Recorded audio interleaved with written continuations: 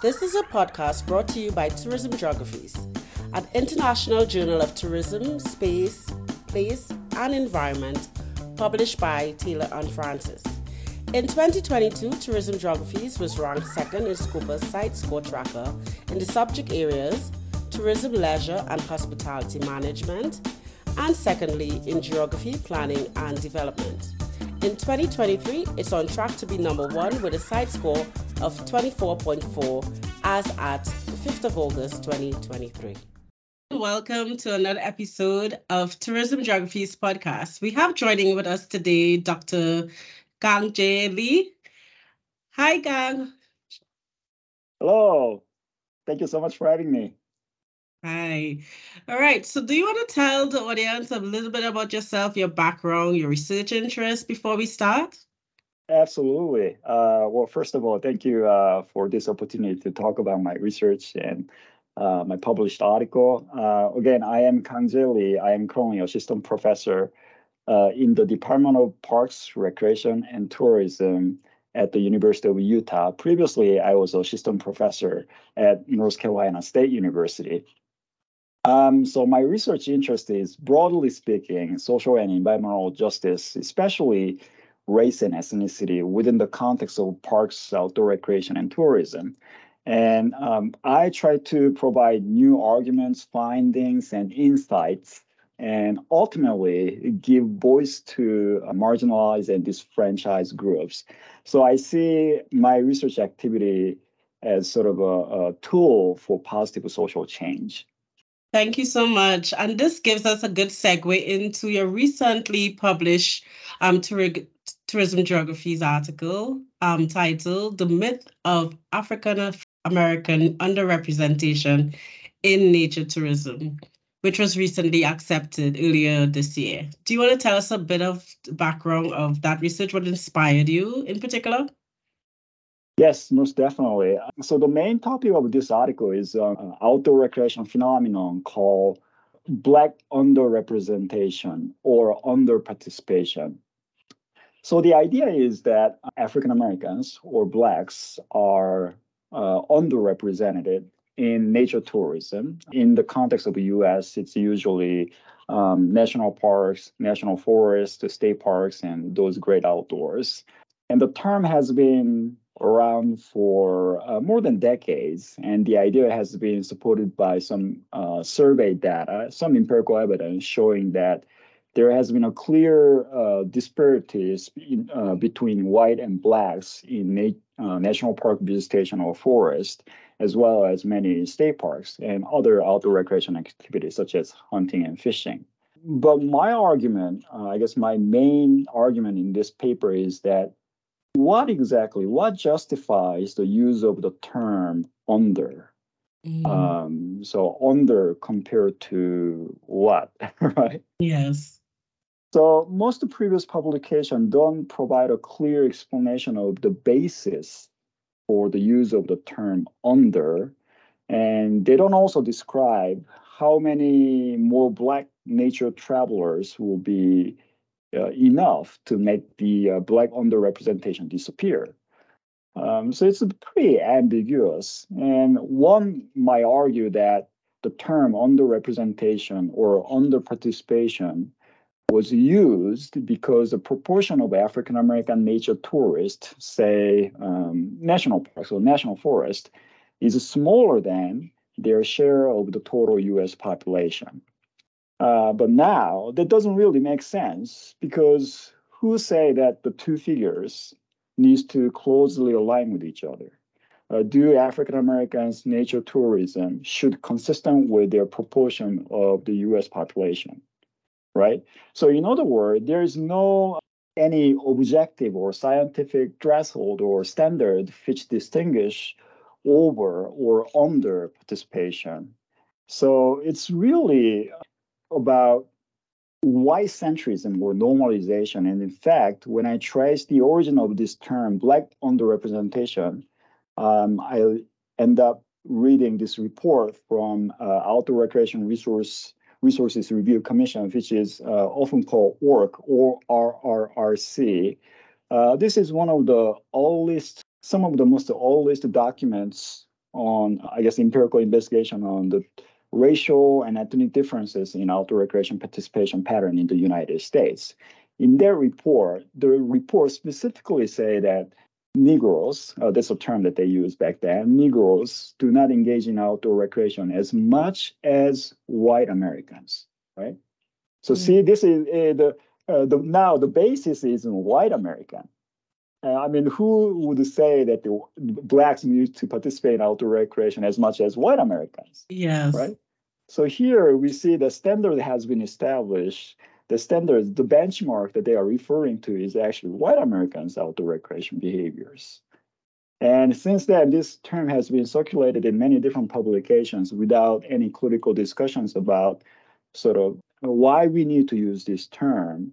And the problem is that if we start to use this, the term, that it doesn't really help thinking differently. In other words, nobody is saying that white Americans are overrepresented or over-participating in nature. Everybody say that blacks are underrepresented or people of color are underrepresented.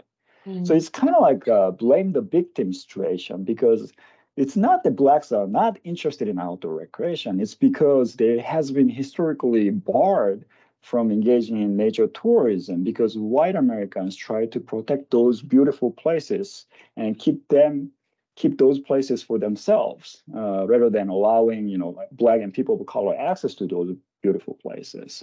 So that was my central argument, not really linguistic analysis, but really trying to share some critical insights about the way in which this term, black underrepresentation, has been coined and circulated in the literature and in this country. Yes. And that's some interesting research findings that you sort of expounded on there, because you find a lot of times just the baseline of most measurements, whether it's to do with representation in particular, and that whole representation politics, it tends to sort of kind of hit the wall and stick in terms of how people use it, how people see it, even in terms of the marketing and promotion, and even the target markets that are looked after in terms of nature or even environmental or ecotourism in particular. So that's some very interesting findings there. I noticed even you utilize the term, or even sort of like a philosophy where you underpin the research in terms of identifying the white savior industry complex, which is something that was very interesting as well. Could you share a bit more on that specific finding? Yeah, absolutely. I'm glad that you find that interesting. So white savior industry complex, I guess this idea has been, again, around for a while, and probably one person who engaged in more rigorous theorization or conceptualization was Call, of which I cited in my article. So Call metaphorically explained the white savior industry complex has three stages. So first, in the morning, white people first perpetuate injustice. They do something wrong. And second, the white people in the afternoon, they heroically try to fix the issues that or injustice they created. And the final stage, in third, they garner recognitions or they get credit for addressing the issue in the evening. So in the morning, in the afternoon, and the evening, three-stage process. White Americans or white people create problems, and then, they try to fix it, and then afterwards they get credit for it. I think that's actually the second portion of my article, that I think the way in which a lot of nature tourism destinations, agencies of nature tourism destination in the U.S. are currently operating is quite similar to white savior industry complex, because, I mean, if we look at the history of national parks are created with a very specific intention of keeping those great outdoors for exclusively white individuals. It has a lot of historical informations.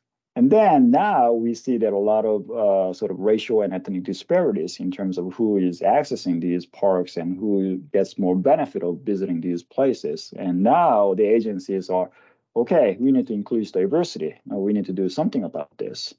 But hey, this is a problem that originated from your own agency, right? So then after they initiate, some kind of outdoor recreation outreach programs or, trying to create diversity initiatives or inclusive programs to change the demographic of visitors and the workforce. And then the credit goes to the agency, right? The agency made a lot of effort to, improve the diversity and inclusion, not only among visitors, but among their workforce. So if we think about this, it's actually quite closely aligned with this three-stage process that Paul articulated. And now, I'm not saying that that's, the current agency's effort to diversification or, inclusiveness all wrong. That's not my, point. The point is that if we don't manage this in a more sensitive and thoughtful manner, I think we have this risk of committing this white savior industry complex. So that was my second argument in that paper. Okay, that's very interesting. And based on this article in particular, again, sort of unpacking some new terminologies, is there a specific, parent discipline you feel that this came from and how it fits in with tourism geographies in particular? I think disciplinary speaking, it's heavily focusing on history and sociology. I think those are the two primary sort of disciplinary backgrounds of this article. So when it comes to data collection, I didn't collect empirical data for this. This is conceptual paper. Yeah. So most of these arguments are based on previous publication, reviewing some old historical, not really historical documents, but previous articles. So it's more like a historical and sociological investigation. Yeah, because that was going to be my follow-up question. What sort of research now in terms of empirical findings do you have probably on your research agenda? Is there any projects that you're probably working on, or even some sort of knowledge engagement or public engagement in terms of at least letting people in these different publics understand, how these terminologies could be impactful and have implications for Black travelers in particular? Yes. I'm glad that you mentioned it. So it's not so much about the term itself, but I try to expand a similar argument. I try to expand this argument further and embrace the issues of class and sex in terms of who is visiting nature tourism. And so one project that I'm currently working on is I sign a book contract, and the book, so I'm writing manuscript, and this is about history of American public parks. Now, a lot of books has been published. A lot of books and articles have been published on public parks in the United States. But most of them are focusing on one particular park or one particular park system, such as national parks or state parks. I guess my intention of this book is to identify some of the most disturbing and oppressive patterns of marginalization and disfranchisements throughout community park, state park, and national parks in the United States. So I'm reviewing the beginning of these three types of park systems in the United States and showing some, marginalizations and disfranchisements against the indigenous people, women, people of color, and low income and the poor. So that's one project that I'm working on. Yeah. Another project that I'm also working on, this is probably more empirically based. So this project has been funded by North Carolina State Park. And a group of researchers, including myself, we collected an online survey of people of color who live in the state of North Carolina and examined their perception of discrimination when they visit parks. There has been mixed discussions about this. Some qualitative researchers and ethnographic researchers clearly documented that many people of color feel unsafe or even feel fear when they visit outdoors or when they engage in outdoor recreation activities. But there has been no quantitative assessment of the extent to which people of color feel discriminated or afraid of discrimination when they visit outdoor recreation destinations. So I think I presented some of these findings at the last leisure conference of Leisure Studies Associations, and I hope to conduct more further analysis and get it published.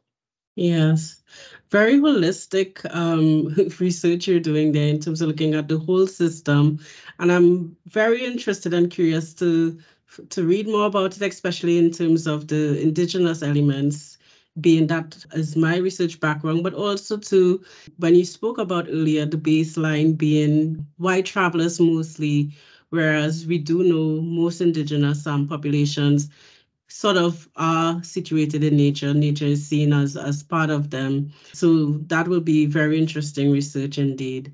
So we're about to switch gears a little bit, where I will just get to know you a bit more, because at this point, I think in the tourism geographies community, we tend to like to connect our agents of knowledge exchange and encourage humanizing tourism and geographic research. So I would just want to ask you, based on your background, do you have any specific advice for any researchers coming, especially in this space, in particular, any challenges you may want to highlight?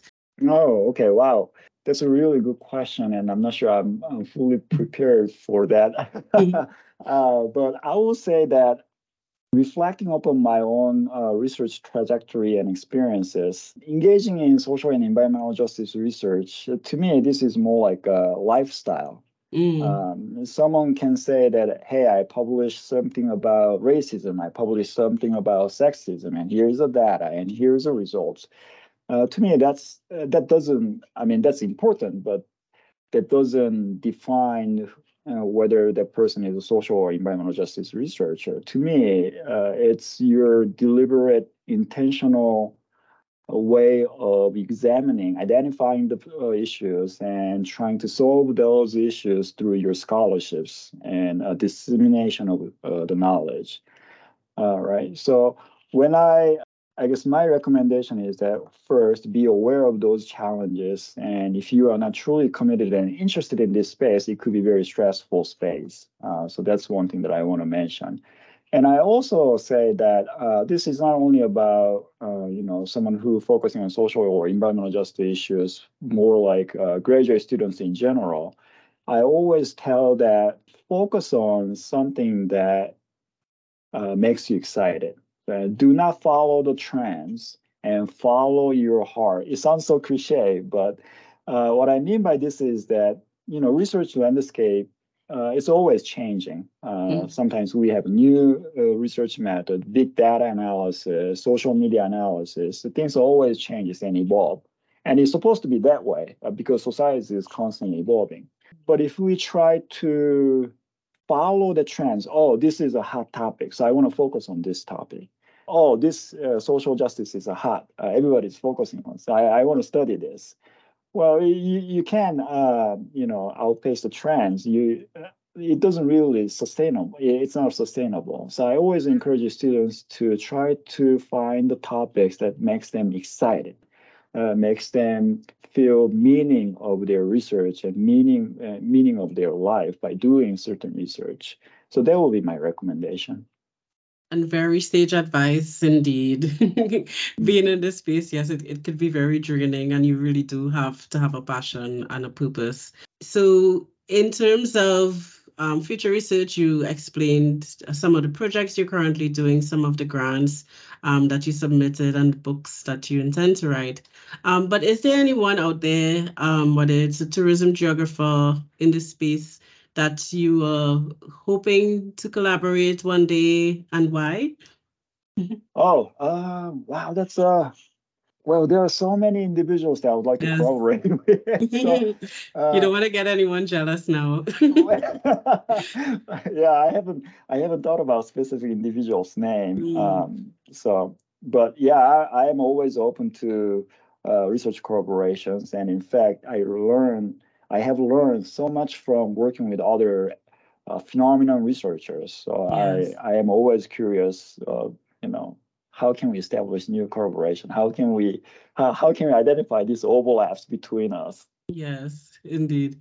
And it's interesting because the last two interviews we covered was with some of your colleagues from the Reset team, Oh, Clifford Lewis and Stephanie Benjamin. So it's nice to they are see, phenomenal. They are phenomenal yes, researchers. yes, it's nice to see, we all are working together to kind of spotlight some of these key issues that are really worth shedding light on. So last question, or I guess a comment. It's kind of our little Chinese whispers where we have a question we leave for the next interviewee. And Cliff actually left this question for you. So feel free to answer it, and you could also leave a question for the next person. So he was wondering, what book are you currently reading in your leisure time? Oh, leisure time. Yes, we don't always do research. We need to relax sometimes. Well, it's kind of embarrassing, but the answer is I am not reading any books for my leisure. Yeah. However, I am reading a lot of different books for my own research currently. Oh, Um, nice. in fact, if there are piles of books currently on my desk, and some of them, since I'm working on a book chapter focusing on national parks, so a lot of those Mm. books are about American history and the environmental history in the context of United States. One book that I really enjoy, this may not be specific to national park, is A People's History of the United States, written by Howard Zinn. And then another book is Lies My Teacher Told Me, written by James Lawrence. Both of these books really challenges, lack of a better term, traditional way of understanding American history, such Yeah. as, glorifying the arrival of Columbus and, he was a really great explorer. Oh, yeah, but he initiated, transatlantic slave. He basically committed genocide across the American continents and basically wipe out all the civilization and people. And so we don't really talk about that, right? So those are the two books that I really enjoy. Oh, that's very interesting. I might have a look at myself.